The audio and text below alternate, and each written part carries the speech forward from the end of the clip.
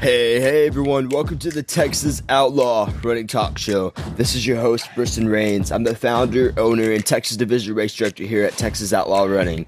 This episode you're about to listen to is known as Shooting the Bull. Shooting the Bull episodes release every Monday, and we shoot the bull about running, fitness, and life itself. If you enjoyed the show, don't forget to leave us a rating. Thanks for tuning in, and enjoy this show of us shooting the bull. Good morning, Asher. Hey, good morning, Briston. Good morning, Carly. Good morning. Carly's on time this episode. No, it's because we're actually filming this episode back to back with the last week's episode. Right now, I am in Georgetown, Texas. As you're listening to this, when this podcast publishes, I will be, this will come out next Tuesday. Okay, so the championship will be wrapping up at this point. Carly and I are probably still camping out in our tent, and we're probably very tired and getting everything together, loaded, and heading home for Thanksgiving. So, happy early Thanksgiving for all of our early listeners. That's a good topic to talk about, Thanksgiving. Yeah, I mean, maybe. All right. No, I'm sorry, babe. I don't know how to be. Anyways, but Oh wait, okay, sorry. It's okay. It's okay, Carly. Carly, here's the thing about Carly. That's why I love her. She just loves to talk about everything and all things, and she's honestly really fun to listen to. But, oh, really? It's not annoying? So I mean, I love you. Oh, okay. Yeah. So, anyways, Can I just say one thing? Yeah, go ahead. Okay. I heard Dr. John Deloney, he's on the Dave Ramsey show, if you don't know who he is. He said that anxiety and thankfulness cannot dwell in the same. You can't be anxious and you can't be thankful at the same time, is basically what I'm trying to say. So with Thanksgiving coming around, if you do struggle with anxiety or anything, I do encourage you to look at your life, see what you're thankful for, even, say it out loud, write it down, and that will help you not be as anxious. There you go. I probably won't be writing it down or nothing to that extent. But, I mean, whenever now that the championship's over, when this podcast comes, I'll be very thankful that I can kind of relax and do that, because it is a lot of stress. How has that been? What? Like the prep? What's going through your mind? Okay, well, this is 2 weeks. This podcast publishes two weeks after it's actually recorded, but I guess 2 weeks before when it's coming up. I had already kind of addressed it before you came on the last podcast. I'm sorry. But it's a very big task, to say the least. But I'm not over anxious about it. I'm pretty chill about it, honestly. It takes a chill person to do a job like this. You're thankful for being able to put it on, right? I really am. Yeah. I really am thankful for it. I guess the quote unquote stress comes from the lack of volunteer support, meaning the runners aren't going to get the full experience. And then that's it. That's really it. Yeah. It's easy to narrow down your problems to one thing and then just be like, oh, that's it. But with that being said, Asher, I know you had some topics in mind for this episode. Go ahead and let us know what one of your topics were for the episode. Well, I was gonna talk a little bit about our downtime as athletes, and what are we doing in our downtime to be properly preparing for whenever we're back to it. But I'd rather say a little something about Thanksgiving. I think that's a great topic. I guess we're going that way. Okay. We're literally in the week of Thanksgiving. So, man, I wanted to say, if anxiety and Thanksgiving can't dwell in the same place, that makes so much sense. Because, all right, we'll back up to where we live, right? The United States of America. We have literally every need provided for us through our government provides water, and our grocery stores provide the food. It's very easy to, normally it's easy to get a job. You can make providence for yourself. There are people that are moral for the most part living around you. So I was actually talking to one of my new roommates because I just moved down to Florida and I live with 3 other guys now. But Do you he know them? No. no, I never met him before coming down Oh, here. wow. So one of them, he's a pretty cool guy. He has just had a bunch of little odd jobs, and he's done a lot of traveling in like the times between where he's had his jobs, and he's traveled all over the U.S. and done surfing in several areas.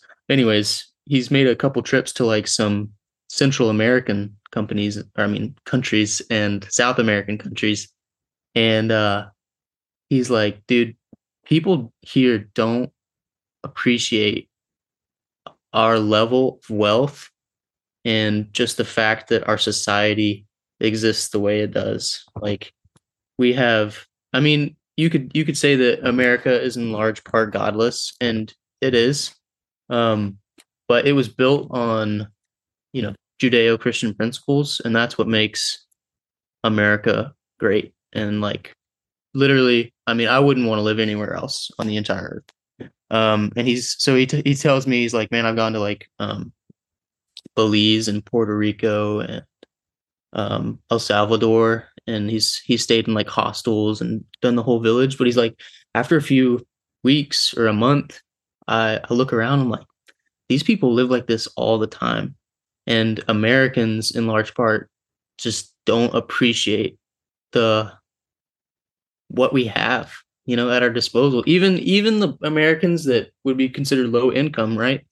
It's like for the most part, they still have a place to. They're still under a roof. They're still able to buy food from the grocery store. It might not be the best food, but it's food. They still have running water and electricity, and so that is something to be more than thankful for. Like we are blessed beyond anything. And I think about that a lot. Like whenever I have anxiety about something, you go back and you just think about your basic needs. They're all met by the grace of God. And that's just, I don't know, something really powerful to think about. I don't know what y'all have to say about it. Yeah, well, I'll say this: the reason that we are, the United States is at the place it is now is because of President Roosevelt back in the day. Because before him, it was very much the opposite. It was very much the rich were the rich and the poor were the poor, and there wasn't a middle class. But the way America's panned out ever since Roosevelt has allowed the middle class to come into existence, and it allows us to live in this kind of middle ground of, well, we're not super filthy rich, but we're also not super dirt poor. We get the middle ground to where maybe we have a little extra money at the end of each month, and we're able to live in a very luxurious way compared to most, or a lot of places, I should say. So I think that's really good, Asher, because despite all of the political stuff, Carly, no, sorry, she's over here doing her own thing. All right, despite all the political things, though, well, if we really just look at practically what's around us, it's very, what's the word? Comforting, I should say, as far as just looking at what we can see with our own eyes. And I'll say this, and I posted about this on Facebook, as you know, Asher, and I'm sure some listeners might have seen it. Carly knows about how we don't watch the news or anything. And I honestly, man, that's a lot of people are like, oh man, you need the news so you know what's going on. But honestly, man, not listening to any news or anything has been great, because it allows you to live in a world as if it were like naturally to be lived, to where we're sitting in our home and there's nothing crazy happening outside, and there's still food at the grocery stores, and we're still living. You know what I mean? Whereas if you have the news, oh crap, world's going to crap, man, and it's like you got this like, oh man, like are we gonna be drafted, or are we gonna get bombed? Like all these like crazy thoughts, and it's like these things in the back of your mind, but they don't exist if you don't even look at that stuff in the first place, and that you don't let it affect you in that way, I guess. But yeah, go ahead, Carly. And I think with social media, I mean, it's not like we're clueless. Like we know the big stuff that's going on. Like we know, so through social media. But I just think that fear of, I mean, Russia and Ukraine have been at war. And then when Israel and Hamas got at war, I mean, it's just literally, I think a lot of people were like, oh crap, is World War III about to happen? Is the United States next? Like what's gonna happen? I just think keeping yourself from being fearful, because I don't think we make good decisions when we're fearful. Like we freak out, we panic, we make irrational decisions. I don't know. So yeah. And think about if there wasn't news like we had it today and COVID happened. Think about that for a second. Imagine we're in the 1800s and we don't even look at the newspaper. And we're chilling in our little town of wherever and COVID's going around. But no one really, I mean, yeah, Farmer Joe down the road, you got some coughs, but like, imagine that perspective. You know what I mean? What that would be like. I don't think it would have looked like what it looked like now or before, to where now it's like a blown off thing and it's not even pandemic anymore. You know what I mean? Yeah, I think the news provides, there's a good intention with the news, but then also with it, I mean, I think it, what's the word?